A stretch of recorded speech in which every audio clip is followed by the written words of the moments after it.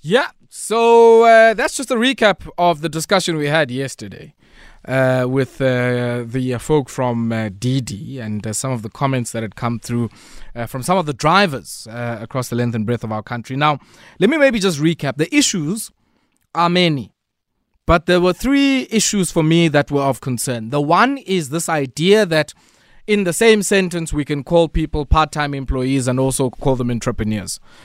You can't. They are not. These things are not synonymous. It's not the same thing. That's the first thing. The second thing is this idea that the platform, as many platforms do, I mean, go and ask any restaurant owner what happens, with the likes of Uber Eats or Mr. D and whatever. They set their own terms around the commissions they get, and all of that. And you list and you enroll onto their platform on their terms. Now, the question we posed yesterday was, can some of the workers collectively alongside Didi determine the rate per kilometer and by extension the wages that they would get if indeed they are part-time employees? And the answer was, in some cases they can. And the drivers made it clear that that's not the case. Then I think the last issue is really around this idea of the potential for social dialogue around conditions of work. So this idea that, you can log off if you want, but no, actually you're compelled to do this work just on the basis of how little you make in relation to some of the costs and the risks that you take on. Insurance is yours, tires are yours, cleaning the car is yours, the installment for the car is yours. So really it's not a real choice to opt out because you really have to make back some of that money. And we'll continue with this particular story and also get some reflections from people who are part of the process, which is the last issue, around regulation. There are permits that are supposed to be issues that in a way frame the market. Who are the participants? How many of them operate? So that you don't just now go buy a car, join this thing, and then you realize the market's saturated and you're not going to make any money. But it's quite clear here that there's some guerrilla style things that are happening here. And that's what we want to hear this evening. Vhatuka Mbelengwa is the founder of the Public-Private Transport Association, joins me now on the line. Vhatuka, good evening to you and welcome. Good evening, Ayabonga. Thank you for having me. Vhatuka, let's start here, man. So yourselves, Public-Private Transport Association, you guys are involved in some of the processes of discussion around regularizing this type of work. Maybe just let us in on that work before we come back to the issue of Didi. Well, as the Private Public Transport Association, we formed ourselves to begin to engage issues within sector. We've represented driver at the Competition Commission and other major public platforms. We've made major recommendations, and we are trying to spearhead some really cutting edge solutions onto how do we then take control of this industry and make sure we begin to direct beneficiation towards participants, towards those who've invested into this sector. So in a way, Vhatuka, you guys are involved in a lot of the advocacy and regulatory type work. And maybe just talk us briefly, I guess, through sort of, you've mentioned the Competition Commission, but on this issue of permits, what has that been? Well, look, firstly, this is an unregulated industry, but if you're going to look at it from a National Land Transportation Act perspective, there's distinctly no difference between us and meter taxis, just looking at it from a perspective of law. Now, when you look at how meter taxi permits were initially issued, you needed to go through your local council, which then determined the demand and issued permits based on that basis. And then came an e-hailing, which then sort of adopted a position of self-regulating. There is no permit, and the lady, Ms. Carina from Didi, was I think she was attempting to politely mislead us or just maybe undermine our intellect. There is no e-hailing permit. The institutions that can issue permits are Department of Transportation, Traffic Department. It's not for them to determine who then gets a permit. Okay. And there's a difference between an operated car and a permit as well. Let's do this. I want you to explain that distinction, but we're just battling with your line. So let's try to call you back. Hold the line there for me for a second, and you'll get our producer there, and we'll try and call you on a much better line, because I think this idea of an operator permit and an e-hailing permit and the distinctions that are being drawn here are very, very, very helpful. Going to try and get hold of Vhatuka there, but let's take this brief break and try and reconnect our line with him. Vhatuka, do we have you back on a better line? I think so. Can you hear me? Yes, I can hear you. Just try and move around, though. You're coming across very faintly, my brother. Okay. Yes, that's much better. Yes. So you were explaining the distinction between a permit and maybe explain the other thing as well. All right. An operator card essentially just confirms that your vehicle is fit for public service, and Department of Transport can issue it based upon doing its own assessment and confirming that your vehicle is fit and it's done the necessary vehicle compliance and safety checks. A permit is then issued at Department of Transport that then specifies which sector you fall within. So as a meter taxi operator, you'll get one that is aligned to that sector. As a tourism operator, you'll get one aligned to that operator. Now, most people within e-hailing don't have a permit or are operating with a false permit or an incorrect permit. I see what you mean. So are you suggesting even in the case of the incumbents, and when I say incumbents, I'm talking about Bolt, I'm talking about, Uber, and there, of course, would be other platforms as well. Are those also, operating in this grey area? Yes. So, for example, Carina mentioned that either you have a permit or you must have a slip that confirms that you've applied for a permit. But they have the last permit to be issued was somewhere 2010, 2009.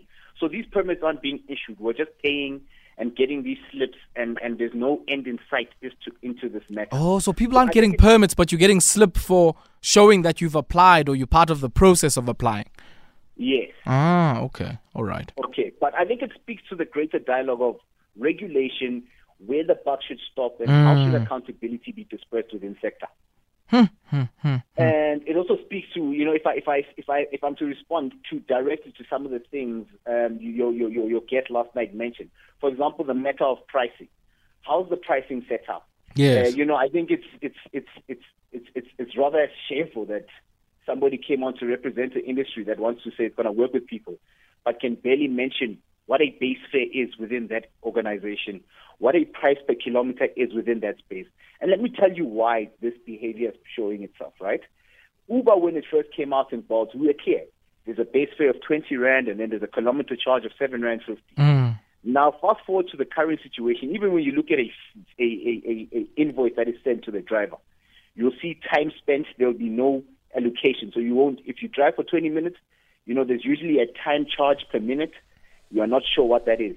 There's going to be a kilometer charge. You won't see what the per kilometer charge is. You'll see the total charge. So, we're no longer sure. Are we moving at 7.50 Rand per kilometer? Are we moving at 6 Rand per kilometer? There's a lack of transparency. And that behavior of not being certain as to what the cost is or what the charge is very disingenuous. It's easy to say we're going to be charging 18%. What informs that 18%? And then what are you going to further load it on? And I guess the question is 18% of what? Exactly, 18% of the total trip. That's what if I recall correctly, Didi came out to say they charge will be 18% to the driver, right? Yeah, so that's what. Yeah, she said that. But I think for me, what's unclear, Vhatuka, is as you say, there's a base fare, which is just just for requesting, you're paying that. Then there's the fare that is linked to mileage. And I didn't get a clear response around what the mileage cost is per kilometer. Because, of course, if we have a clear sense of that, then we know what 18% is. Because if I go for, 5 kilometers and it's 7 Rand a kilometer, 35 Rand plus a 20 Rand, 55 Rand, you take your 18% of that. I don't know what that would be. Probably around sort of 11 Rand somewhere there. And that's it.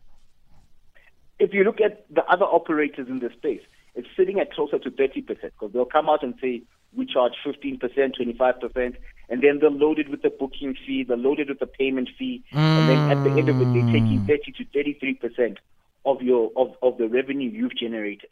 Let's talk about wage determination. And I guess maybe we've sort of covered that, but determination of the conditions of work.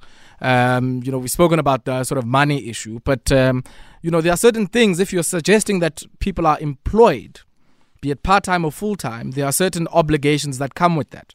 Time off, certain benefits, occupational health and safety, unemployment insurance fund for, God forbid, if somebody can't work for whatever reason, and even in instances of maternity and that type of thing. Clearly, and maybe you must tell me here if there is any of the platforms that are incumbents that are doing this, because as I said, this is not about Didi per se, but this is about the entire sector. Are any of these sort of rights available to some of the members that you've worked with? No.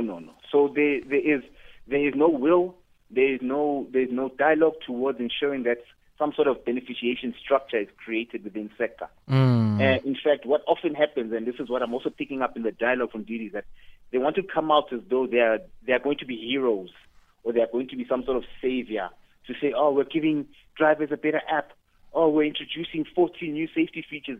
But these are non-tangible safety features. They're not going to provide any real safe solutions, right? What we do need is a partner that's going to say, gents, how can we assist? We are a tech partner. What can we then decide upon together?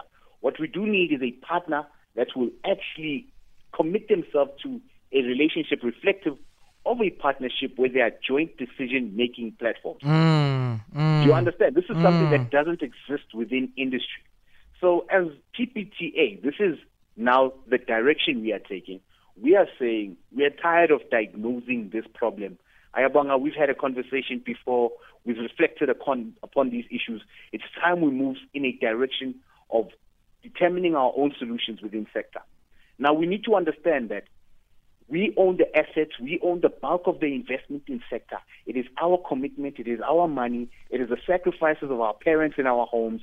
It is the sacrifices of our siblings who want to help create employment opportunities for us all within this country, because it's stuck.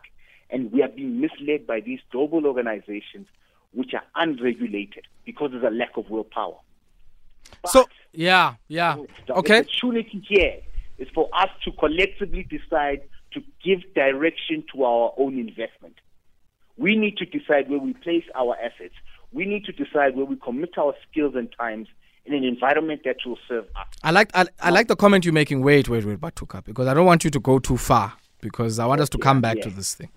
You are suggesting that there are two issues. So the first issue you raise is that we're not regulating properly here enough to compel some of these entities to, comply with the law. That's the one. And I like the point you make around joint decision making and joint distribution of power over decisions that influence the workspace, because that's what our law is about. But you're also saying something else. You're saying you want to take your assets, because in a way these vehicles are yours and you are the ones who are beholden, to the obligations that come with them, the installments month on month. Are you suggesting that it's also about trying to take the risks that you've made, pooling those risks and actually creating your own platforms? I think more than creating our own platform, I represent people. That's what I do. That is my skill set. Sure. So let us come together in a representative body and begin to negotiate with the financial power that is behind us. Sure. We own our vehicles, not in a way. We outright own them. Own them, yeah. The legalities, the financial obligation to the banks sits with us. The maintenance sits with us. We outright own them. We're the biggest investor within sector. And we need to then begin to show this in our behavior. You know what I like about what you've just said?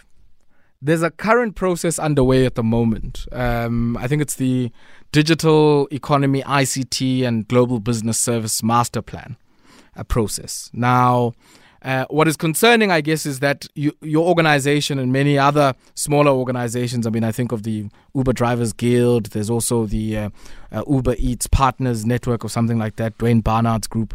Many of them are not maybe part of that process, of that master plan.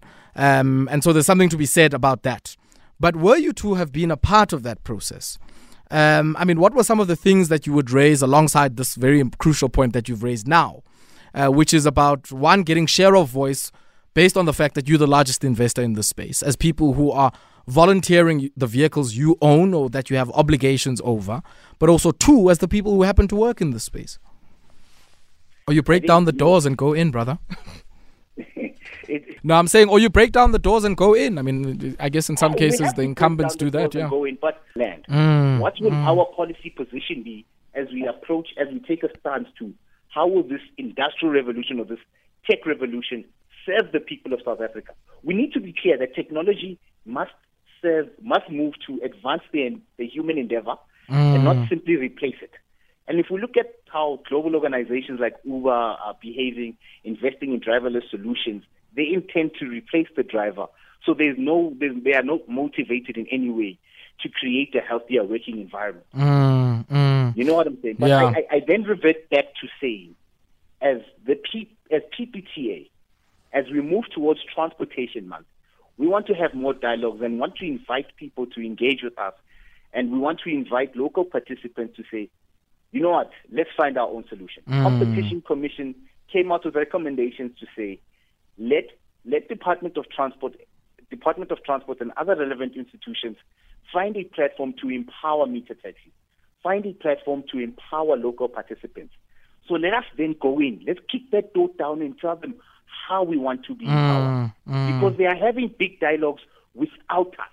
Because they are making the assumption that we are not qualified to sit at that table. But I'm telling you, we are the best qualified to draft the policy to guide the country through this process. Vhatuka, a last one on my end. A critical cog, and maybe we haven't discussed this, or leg to this discussion, is many of us as consumers of the product or the service that is on offer here.